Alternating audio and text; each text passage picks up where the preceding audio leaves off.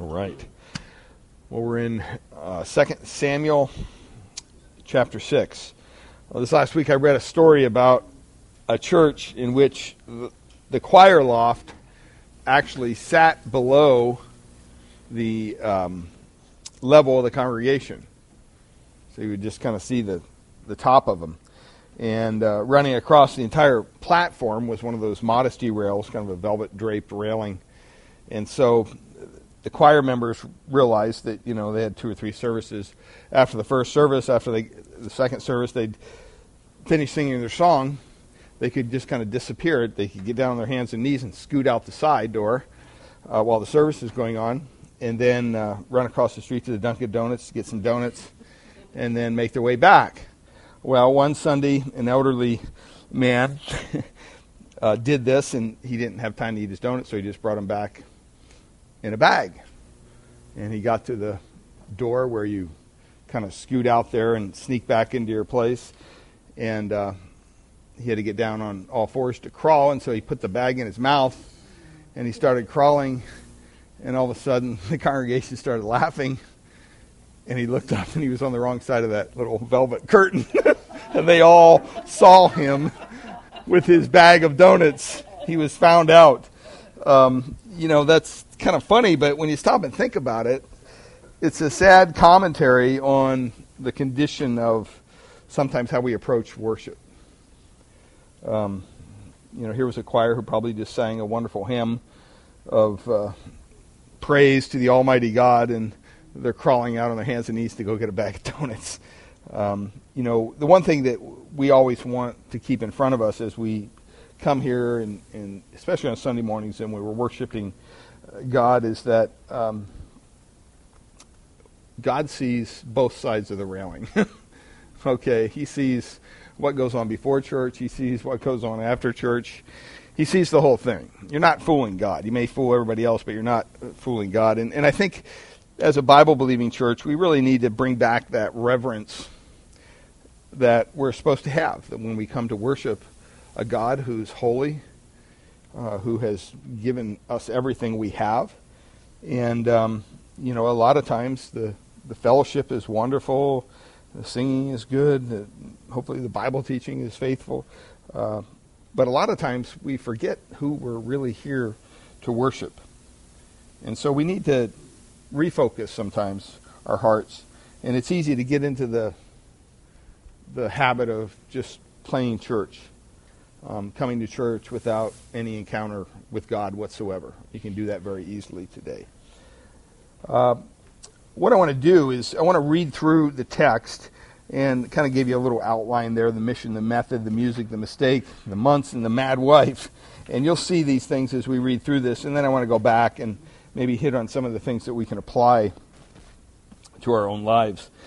And we'll make some comments as we read through. So it starts there in verse 1. Remember that here Israel's been fighting, right, the civil war. And finally it's over. Finally, David's the king of all of Israel. And the Philistines are now, he's defeated them in chapter 5. And so, that was a glorious thing. But now we see that David has kind of a renewed interest in bringing the ark to Jerusalem. And so it starts off there. David again gathered all the chosen men of Israel, 30,000. That's a lot of men. Remember, he had a little band of 400 before when he was running around, running from Saul. Now he's got 30,000 because it's all united Israel. And these are ones that are chosen by David himself.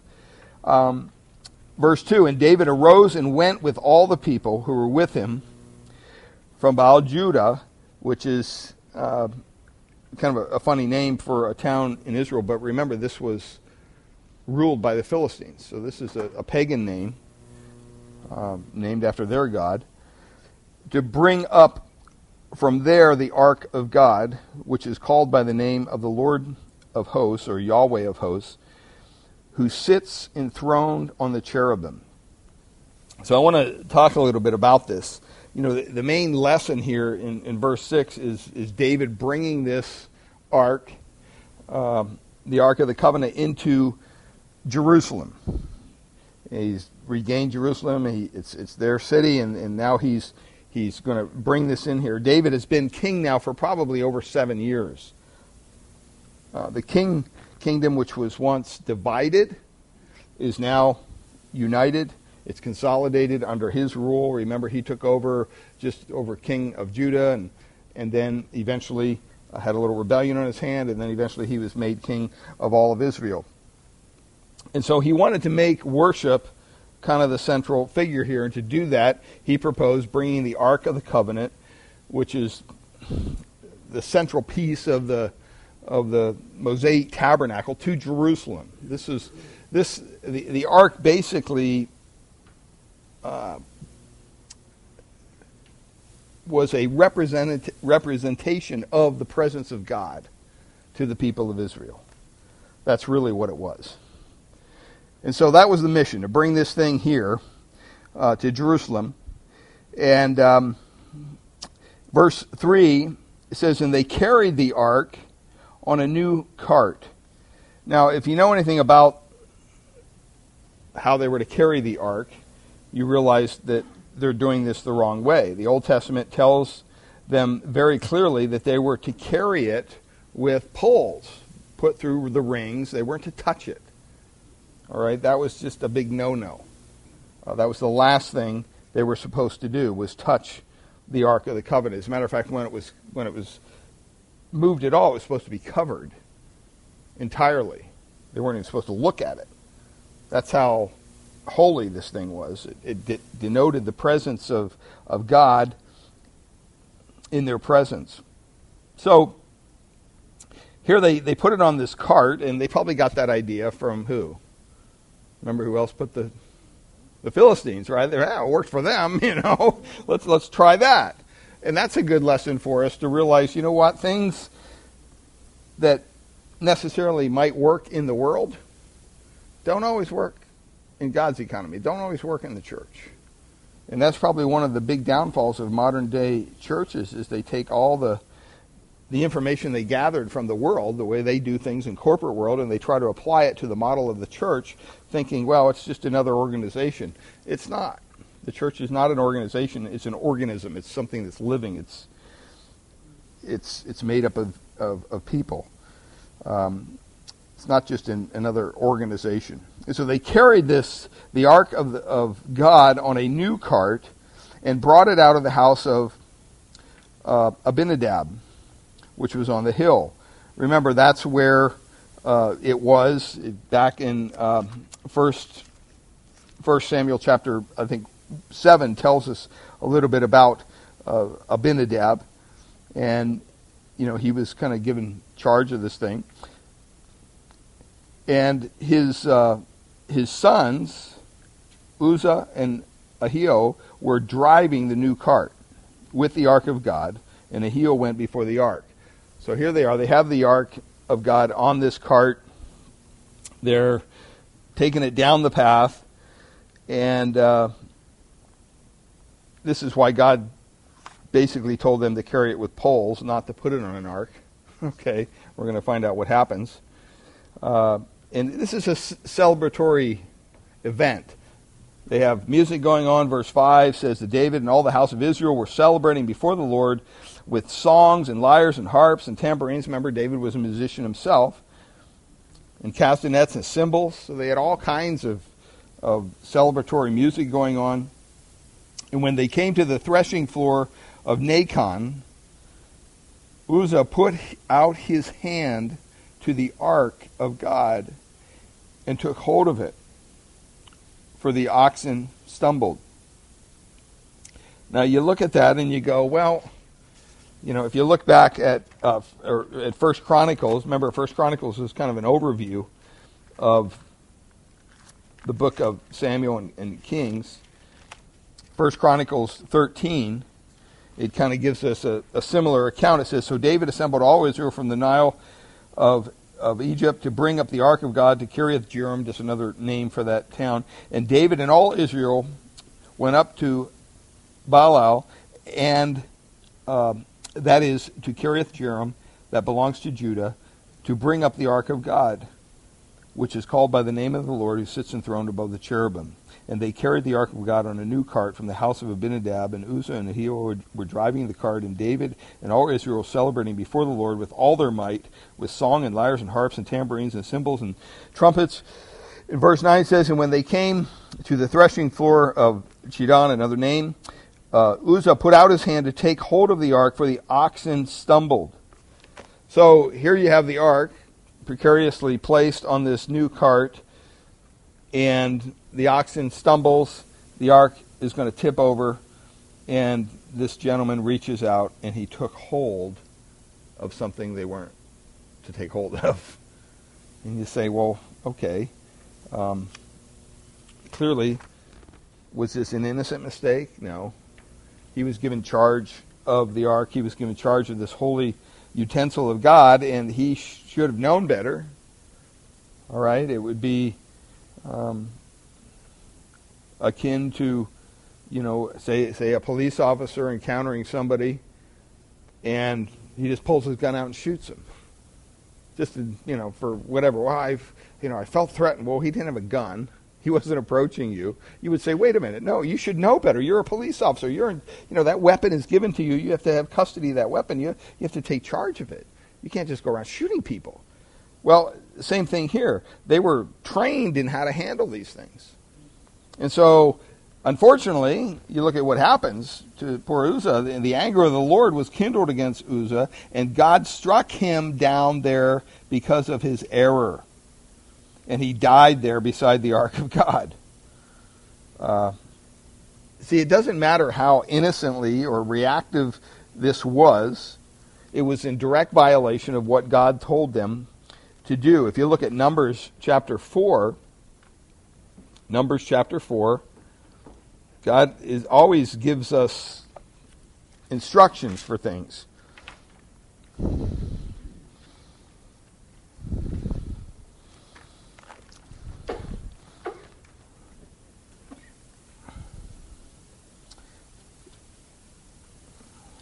Numbers 4:14, and they shall put on it all the utensils of the altar, which are used for the service there, and the fire pans, and the forks, and the shovels, and all the basins, and all the utensils of the altar, and they shall spread it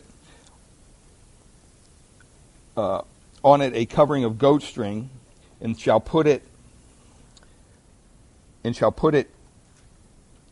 in its poles. And when Aaron and his sons have finished covering the sanctuary and all the furnishings of the sanctuary, as the camp sets out after that, the sons of Kohath, they were given charge of it, shall come to carry these. But they must not touch the holy things, lest they die. Ark was considered one of these holy things. And so, clearly, God, he didn't speak in gibberish. He spoke very clearly to them, and they should have known better. And so here you have this guy that just reaches out and, hey, I don't want to fall off the cart, and wow, boom, he's dead. I mean, when you stop and think about that, this has happened before, and it will happen again in Scripture when God just smites somebody.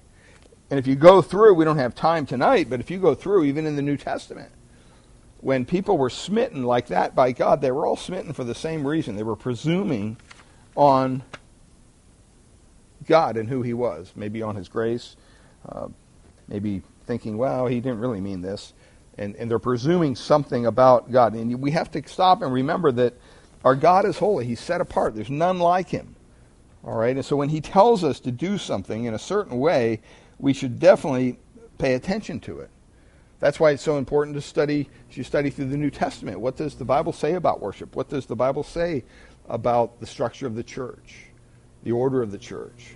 What does the Bible say about men's roles in the church? What does the Bible say about women's roles in the church? All those things are important. Why? Because they're given to us by God. That's why when we go through the book of 1 Corinthians, we're going to cover a lot of those things. All right? And so when we see this, at first we're kind of like, wow, that was a little overkill.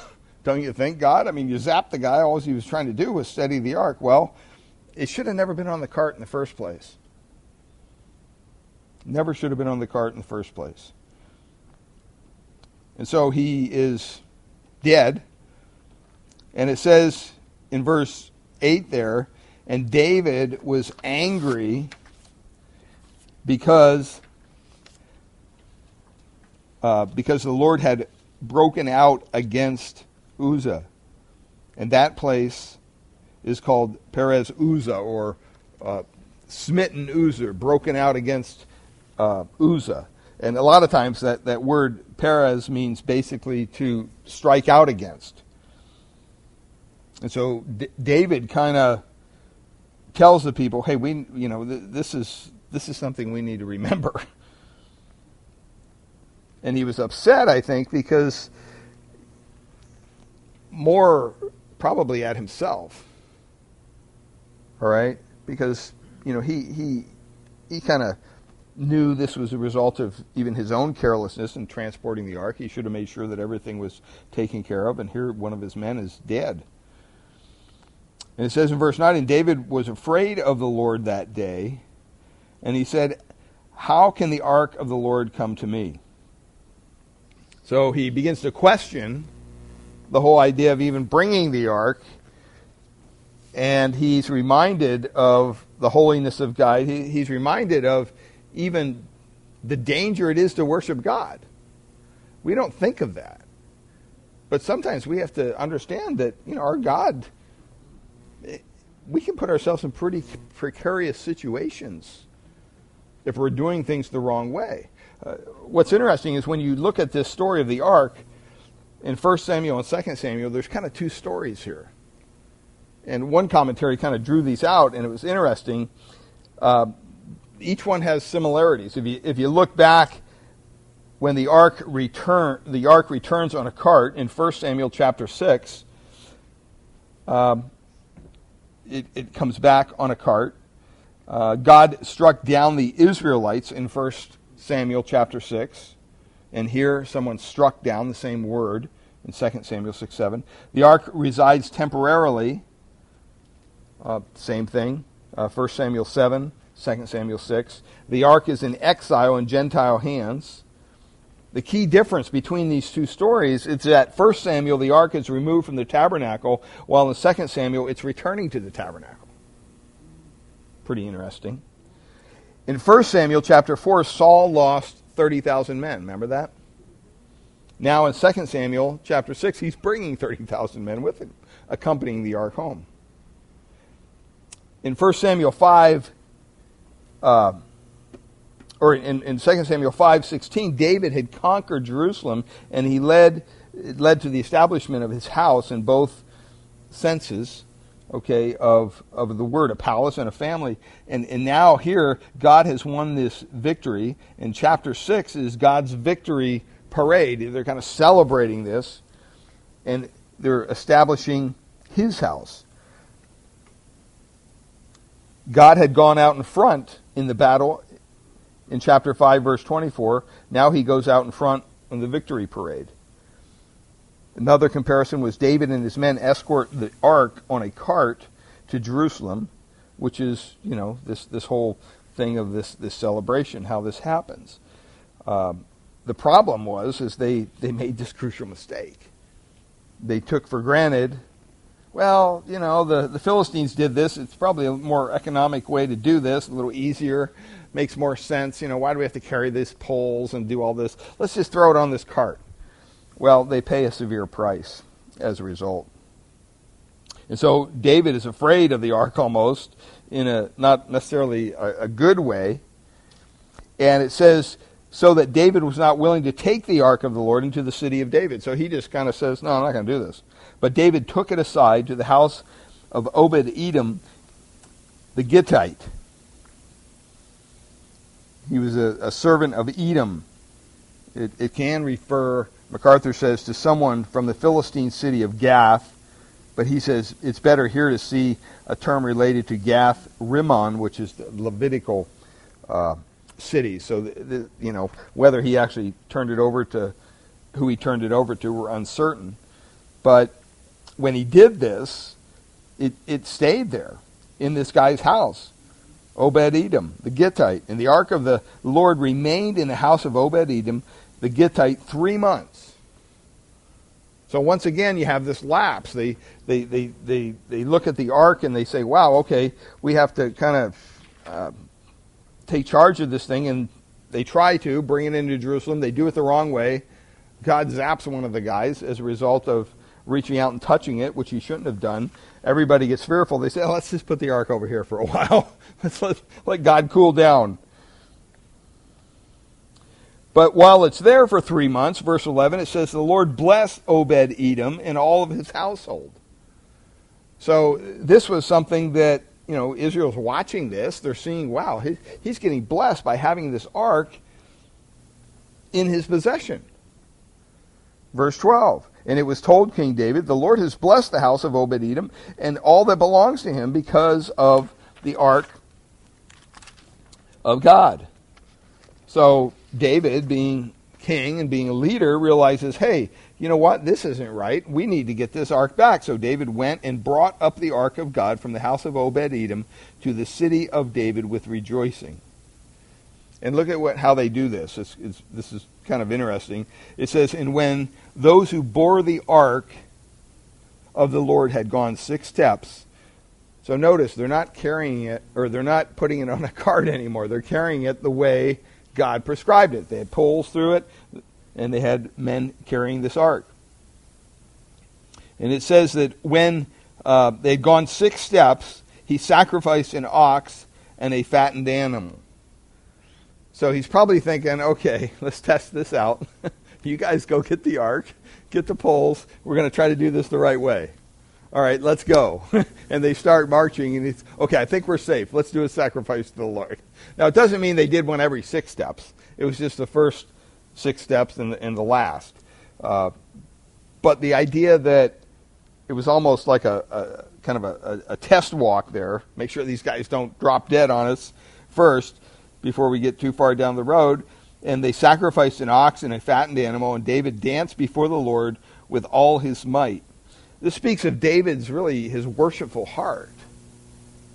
All right? Some people,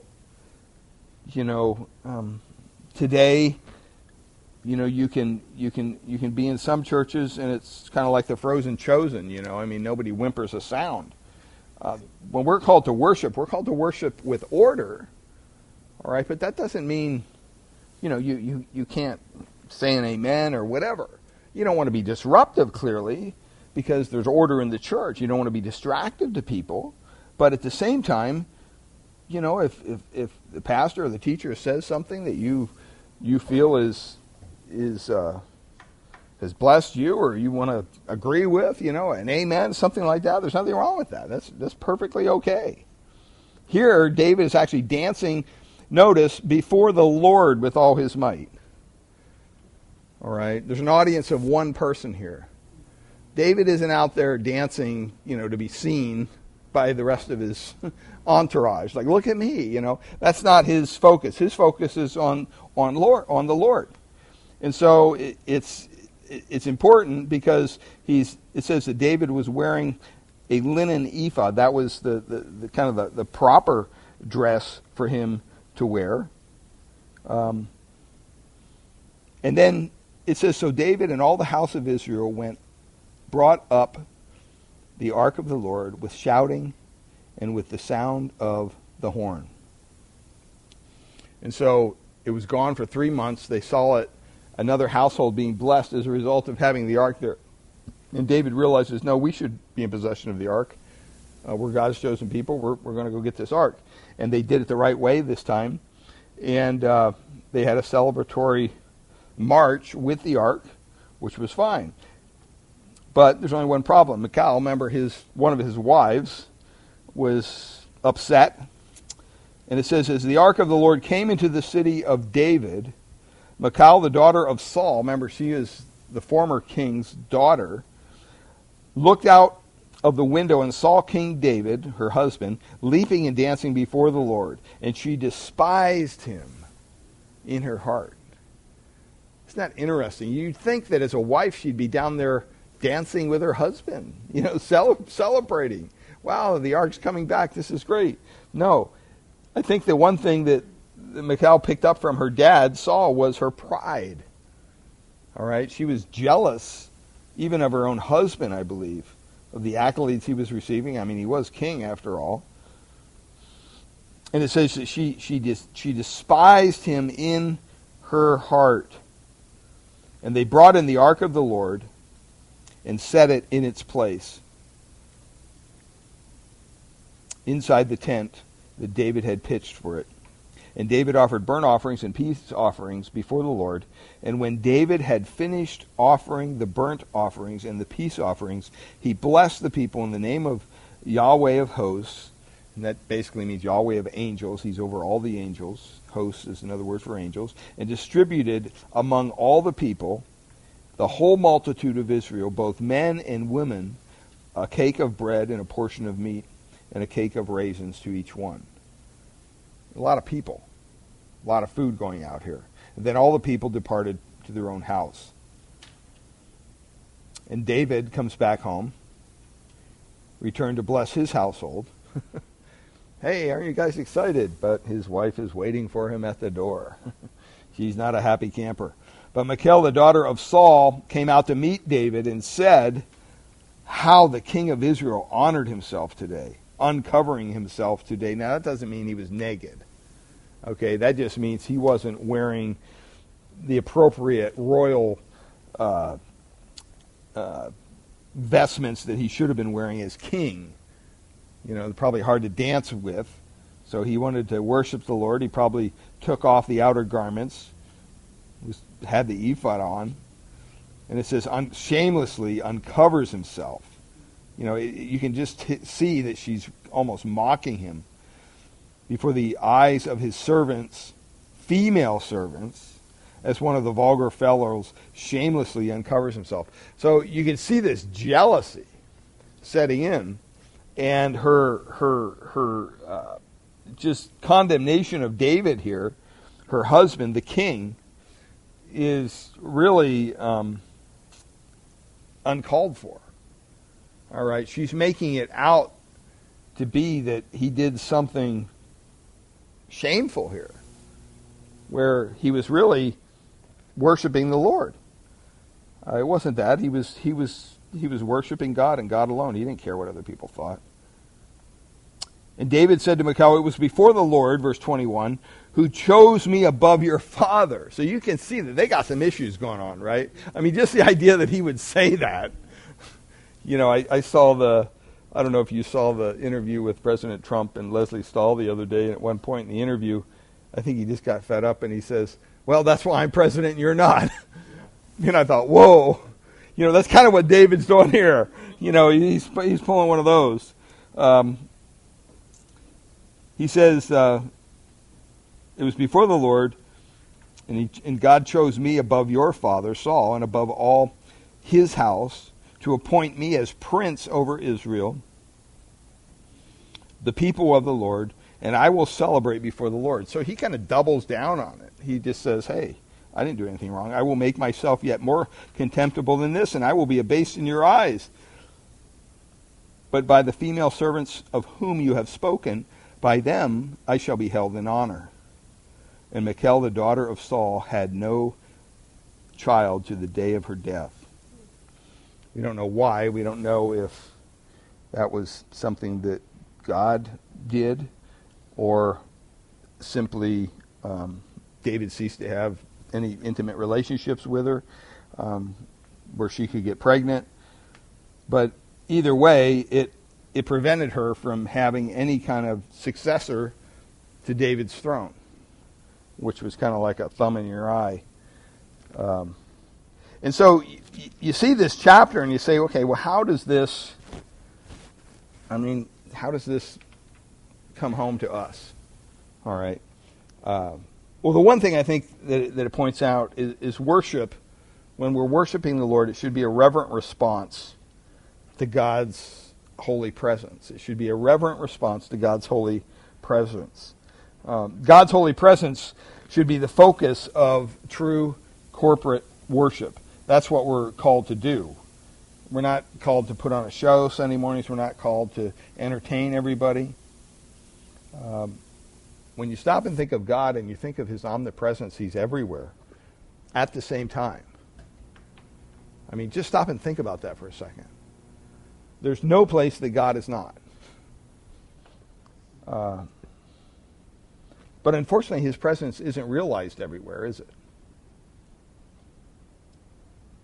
His realized presence is what I'm talking about. See, when God people come together for worship, when we come together to worship even on a Sunday or even come together for a Wednesday night Bible study or a women's Bible study or a prayer meeting, whatever, we ought to focus on his presence, his holy presence among us. That's so important because it keeps things in perspective. You know, especially in smaller churches, you know, sometimes on a Sunday morning, you know, we don't have a big crowd. Can you imagine if we looked out there and said, oh, gosh, we only have 25 people today. Should we even do worship? Let's just go home. Let's just go. I mean, there are people that are geared that way. You know, I learned early on in ministry, in youth ministry especially, you know, you'd plan a big event for 50, 60 kids and you'd have 3 show up for whatever reason. And you'd be like, oh, you got to be kidding me. And I remember some of we'd have more youth workers there than we would have youth. And some of them would say, well, let's just cancel. I said, what about the 3 kids that came? Right? I mean, they gave up their time. They're here. Now we're going to do this thing. The other one, they miss out. Too bad. And so we have to keep things focused on who we're worshiping and why. God's holy presence was symbolized in the ark. That was very clear. It says there that in the text it says that the ark is called by the name of God. It represents God himself, his character, his holiness, his glory. And then second, we're told that God is enthroned between the cherubim on the ark there, it tells us. And the cherubim's a type of winged angel. The ark itself was about 3 3/4 feet long by 2 1/4 feet wide and about 2 1/4 feet high. So it wasn't, you know, a huge, it was probably like a foot chest or a bed chest you'd have at the foot of your bed. It was made of wood overlaid with gold. And inside of the ark contained the 2 tablets of stone that Moses brought down from Mount Sinai. It contained Aaron's rod. It contained a sample of the manna that God had given them. It was a presence and a reminder to Israel of God's presence. And so on top of the ark, on the covering of the lid of the ark, was what they would call the mercy seat. It's a solid slab of gold. And once a year on the Day of Atonement, the priest would go in and he would sacrifice an animal and he would sprinkle blood of the sacrificed lamb on that mercy seat. And the ark itself was kept in the Holy of Holies and was always kept covered, even when it was being moved. Especially, it was being moved on a journey. It had to be covered. That was just very clear. And it was the symbol of God's meeting with his people based on the atonement of that sacrifice. And all those sacrifices looked forward to what? To Christ's sacrifice. All right? It would be kind of like the cross today. The cross is a symbol of Christ's atonement for us. The Lord told Moses in Exodus 25:22, "And there I will meet with you." It was a type, really, of Christ. Even the materials, the gold and the wood typified the person of Christ, both God and man. So when we gather together as God's people, we gather onto the Lord Jesus Christ, who is in our midst whenever we meet. It doesn't matter whether we have 1 or 2. You know, you hear some people say, well, you know, if you have 2 or 3 are gathered in my name, there I am in the midst. That's not what that's talking about if you look at that text. It's not talking about a prayer meeting. I was taught that, or I assumed I was taught that early on in ministry, and I always thought, well, what if it's just me praying? Does that mean God's not there? I mean, that's kind of weird, right? Well, also, you have to look at God's holy presence is an awesome thing. When it talks here in verse 2 of chapter 6, the ark of God, which is called by the name, the very name of Yahweh of hosts, okay, it's important that we understand that this represented the holiness and the just the awesomeness of God. That he was willing to be in their presence at all was an overwhelming thing. It's not to be taken lightly. And I think a lot of times, we think of worship service, what do we think of? We think of music. Well, you know what? When we pass that little magic bag around, that little magician's bag or whatever, the offering bag, all right, some people say it looks like a magician's bag. When you give your offering, that's just as much part of worship as, fellowship, as coming over here and eating food together, all that. It's all part of our worship time together, and we shouldn't be careless about that. We shouldn't be flippant about it. There's too many believers today, who refer to God as the old man upstairs, or that's uncalled for. That's not how God is to be addressed. As we gather to worship, it would transform us. It would transform our worship, definitely, if we focus on the truth that we're gathering in God's holy presence. To realize right now that Christ is here amongst us, that God is here amongst us. We come and we fellowship with each other, that's fine. But that's not the primary reason we come. We should come primarily to meet with God. Well, secondly, reverence in God's presence should be our response in true corporate worship. We should have I call it a reverential awe. Doesn't mean we're boring or, we just come in and don't say anything or whatever. But, when you look at the Old Testament and you see this ark as the visible symbol of God's presence among his people, you would think that there would be a uniform response to God's presence. You'd think that, okay, if God was going to be present among you, you would respond in a similar way. Well, when you look back over the 75 years and you retrace the history of the ark, you see all kinds of responses to the presence of God by the people. In 1 Samuel chapter 4, we saw the Israelites look at the ark of God, remember, as a good luck charm. Remember that? The worship of God was a dead ritual for most of Israel at the time. And the two priestly sons of Eli, they were corrupted. They were committing immorality with women at the doorway of the tabernacle. Can you even imagine? And when they encountered difficulties with their enemy, the Philistines, what did they do in chapter 4? Someone says, hey, let's go get that ark thing and we'll carry it into battle with us. And that'll give us a good luck charm. We'll win then. They were using it as a good luck charm. Well, you remember how the battle ended, right? They were defeated. They got wiped out. The ark was captured by who? The Philistines. They said, yeah, we want that thing. A lot of times, believers today use church or going to church, things like that, kind of like a good luck charm. That's how they view it. Got to go put in my time, and if I don't, got to get me. Sad. You have to think that way. You want to make sure that God's going to solve all your problems and do all that. And if you don't even go to church, well, you can expect him not to do that. No, we should come to church, but we should come to church for the right reasons, right? We shouldn't come to church because we made some bartering agreement with God. Hey, I'll come do my time on Sunday, but you got to bless me the other 6 days. That's not how it works. People like that know nothing about the holy presence of God. And this was Israel back in the time. They didn't understand what it meant to have the ark in their presence. They just thought, wow, it's just going to help us deal with this battle. And then we went to 1 Samuel chapter 5. The Philistines have the ark, and you remember what happened? A plague. Right? That's what happened to them. They sat the ark next to their god, the Dagon, and the Lord caused their little idol to fall over. They set it back up. The next day they come in, the head's knocked off, the hands are off, and they try to glue it back together and put it back up. Finally, they got this plague. Tumors, it was called. It could have been hemorrhoids. That's what a lot of commentators believe. You can only imagine how painful that would be.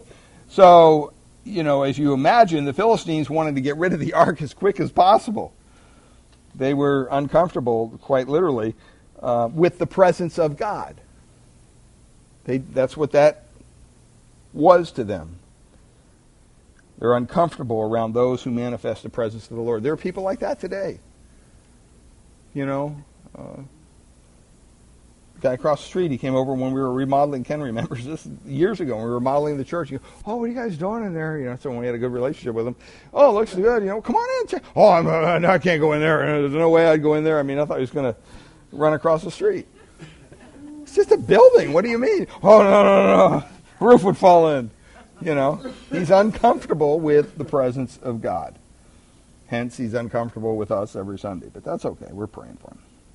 And then in 1 Samuel chapter 7, and even in 2 Samuel 6, you see the reaction of Abinadab, and it's almost like ho-hum, you know. The Philistines sent the ark back to Israel on a cart, and it wound up in the house of Abinadab. It had been there for almost 70 years by the time David's time came around. And you know what? You don't have any record, biblical record, that anything happened as a result of the ark being in his presence or in his household. Nothing. We're going to see in a minute, well, we read about Obed-Edom's when he had the ark just for 3 months. What did it result in? Great blessing, right? Not for Abinadab, nothing. And you know what? There's some people today that come to church regularly. They can come to church for years where God is present amongst his people. But it has no appreciable effect on their life whatsoever. It happens all the time.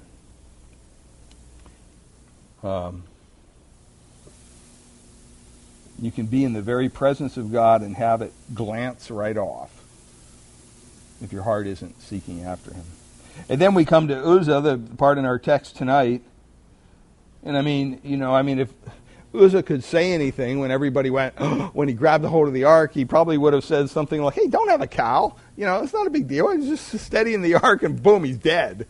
Right? But he didn't take seriously God's commands.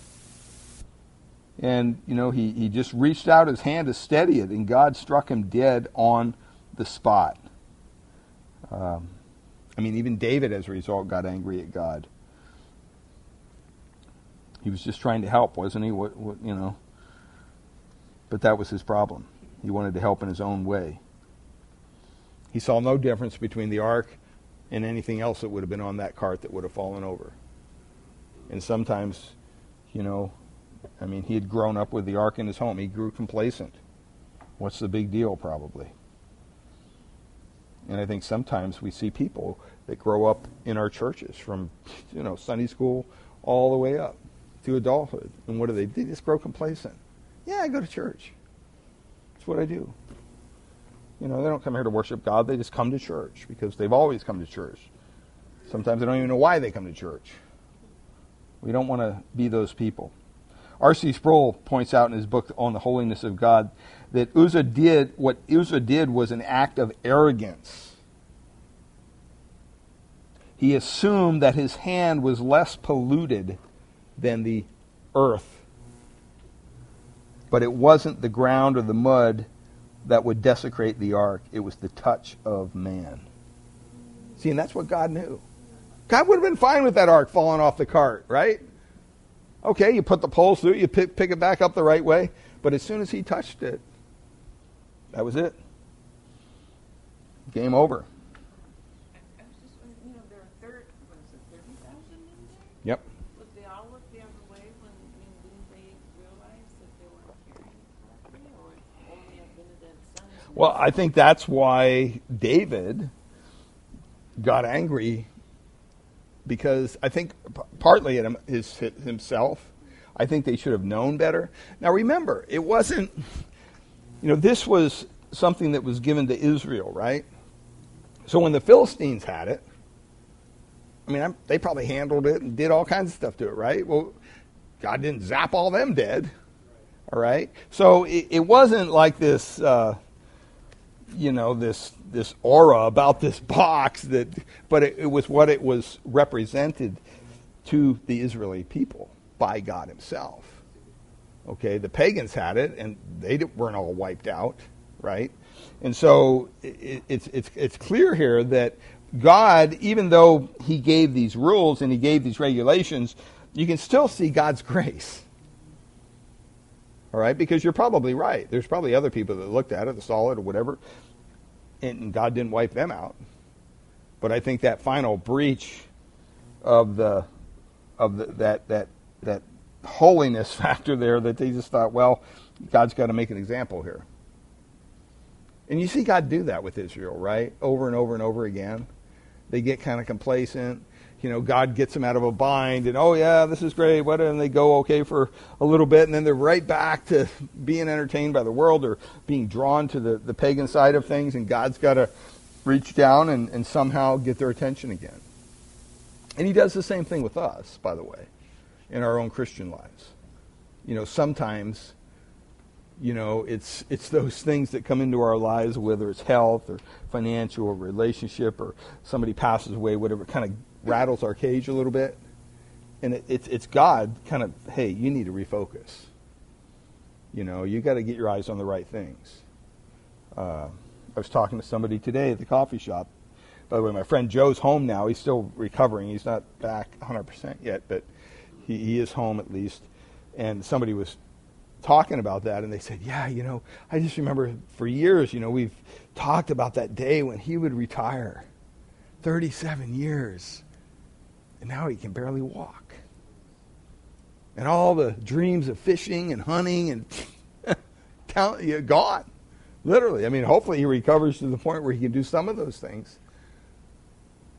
And the person said, man, that's hard to understand. I said, well, the Bible says we're not guaranteed tomorrow. We're not guaranteed our next breath. The Bible says our life is like a vapor. It says that. Yeah, that's what it says. And they were just blown away by that. And they said, wow, we better make sure we have our priorities right. That's exactly what, the Bible says. And see, we can't presume on the Lord. And that's that sin of presumption that's gotten all these people in the Bible where you see them zapped like that. That's the sin that they're presuming on who God is and their relationship with him. Another response was David, who got angry here in our text. And he grew afraid not in a healthy fear of the Lord, but an unhealthy fear. And so he kind of asked the question, how can the ark come to me? I think there was some embarrassment, some pride. God had not done things David's way. This didn't work out. They've taken this ark all the way to Jerusalem. He kind of let down his guard and let them do it however they wanted to. And it kind of rained on his parade, you might say. And so he was angry. But the problem wasn't that God hadn't done things David's way. The problem was that David hadn't done things God's way. And that's when we get in trouble. I mean, it's not like God stuttered. I mean, he gives us his book for a reason, right? And so we need to make sure that we're clear on what God desires us to do. And God's word was very clear that it had to be carried by Levites in a prescribed way on their shoulders without touching it, not on an ox cart. And they got that idea, as we said earlier, from the Philistines. And the idea is, well, it worked for them. Why not bring it over here to Israel? Or it works in the world. Why not bring it into the church? I think anytime the church starts imitating the world in its worship, they can't expect the Lord to give his blessing in the way he would if they weren't doing that. So we need to make sure that our worship is one that's honoring to the Lord. And then lastly here you see Michal's response, kind of looking at her husband out the window. Man, he's gone nuts, Probably don't get fanatical here, David, was her response. She was a spectator. She wasn't a participant. She should have been down there, but she wasn't. She loved David the warrior, but she could not sympathize with David the worshiper. She didn't like that. And you see that a lot of times. When God changes somebody and all of a sudden, maybe he just changes half of the marriage. One person gets saved and the other person doesn't. And they start to change. And boy, you have to be careful with that. Because, you don't want to, you can't just say, well, that's tough luck, I'm a Christian now and I'm going to do things this way. No, you have to be patient with that unloved or that unsaved spouse, and kind of bring them along. And I'm sure that she was filled with pride and embarrassment and all that stuff. And then we saw how Obed-Edom, he delighted in God. We're not even sure who he was. A lot of people say, like I said before, probably a Levite who lived nearby. But he had no problem bringing this ark into his house. Now, I don't know about you, but I would think twice about that. Because what had just happened? Somebody's dead because they mishandled this ark, and you want to bring it to my house? Nah, I don't think so. I got curious grandkids running around, things like that. I don't know. That's probably not a good idea. But he's just all for it. Hey, not a problem. He was totally comfortable living with God in the midst of his home, the presence of God right there. And it says in verse 11 that the Lord blessed the man and his household. And so he had something to teach David, in that he wanted the ark because of the holy presence of God. And I think that's an important thing for us to understand. Well, when you think of this chapter, you have to stop and ask yourself, who is your audience when you're worshiping? Is it people in the pew? Is it people on the platform? Who is it? Is it God? I think the Jews have a great idea when they began their Sabbath at sundown the night before. Do you ever think of that? That's when they celebrate Friday night. They start at sundown. That's when the Sabbath starts for them. And I think it's a good practice. I mean, we can take that practice and we can say, well, when does our Sunday mornings begin? Do we want to, maybe we should start that practice. Say, you know what, Saturday at sundown, I'm going to start preparing my heart for worship on Sunday morning. Because it'd be a whole different experience if you prepared your heart and you prepared your soul to come here and worship with God's people on Sunday morning versus dragging yourself out of bed Sunday morning, go, oh, here we go. I hope the music's good. I hope I really need something for me today. And you drag yourself here and you're halfway sleeping through the service because you've been up till 2 in the morning, whatever. That's not wise. That's not a good thing. If you had a big interview for a job or you had something like that, you probably wouldn't be up that late the night before. You'd probably want to get your rest. You'd probably go dressed appropriately. You'd want to make a good impression. All those things. Well, we're coming to worship God on a Sunday morning. And so it's good to spend at least a portion of Saturday night getting yourself prepared for that. Maybe, we're an expositional church. We go through the Bible, so maybe read the text Saturday night before you go to bed, and maybe read it again Sunday morning before you come to church. Another way to answer the question of whether or not you're coming expecting to meet with God on a Sunday morning is ask yourself this question. Would you worship any differently if Christ was physically in our church Sunday morning, where you could see him? I read this little story, Pastor A.J. Gordon, and something happened to this guy that transformed his ministry. He tells this story. He says he dreamed he was in the pulpit, ready to deliver his Sunday morning message, when a stranger with a regal yet loving look attracted his attention. As he preached, his eyes kept returning to that unique guest. While the closing hymn was being sung, he decided to speak with him. But before he could get to the back door, the unknown man was gone. As the dream continued, this same person came back again at the evening service. Once more, he slipped out before the minister could shake his hand. Turning to one of his deacons, the pastor inquired, "Who was that man?" "Oh, didn't you recognize him?" The deacon replied, "That was Jesus of Nazareth." "You mean Christ himself was listening to me?" "What did he say?" exclaimed the preacher. And before the deacon could reply, Gordon awoke. It had all been so real that he could hardly believe he had been dreaming.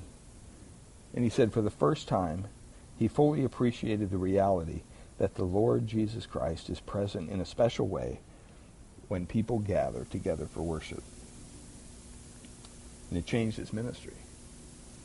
You know, if Christ walked in here right now, would we change? Would we change our demeanor? I'm sure we would. But you know what I mean. He is here. Would you sing any differently if Christ were listening? Would you worship any differently if Christ were watching? Would you listen to his word being preached more attentively if he was in the chair next to you? He is. The question is, are you aware of his presence? Do you come expecting him to be present, expecting to meet with him as we gather in his name?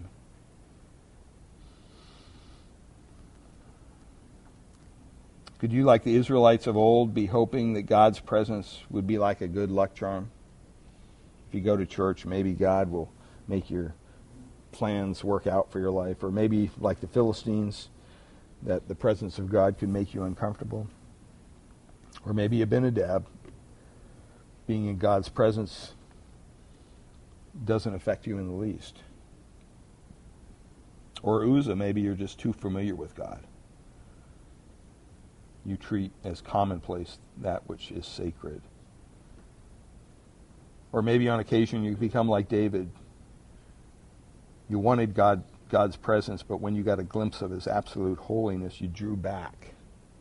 And you weren't so sure you wanted to be that close to God. Or even Michal, who could just be a spectator, who doesn't believe in getting too fanatical about worship. Or maybe Obed-Edom, do you welcome the presence of the living God into your home and life, resulting that it will end up in a blessing that God has for you? You know, we need to be, I think, more attuned to what God desires of us as a church when we come together to worship him. You know, I think we do a lot of things right, but I think also we need to be reminded that we're here to worship the Lord. And we want to do it in a way, obviously, that's always honoring to him.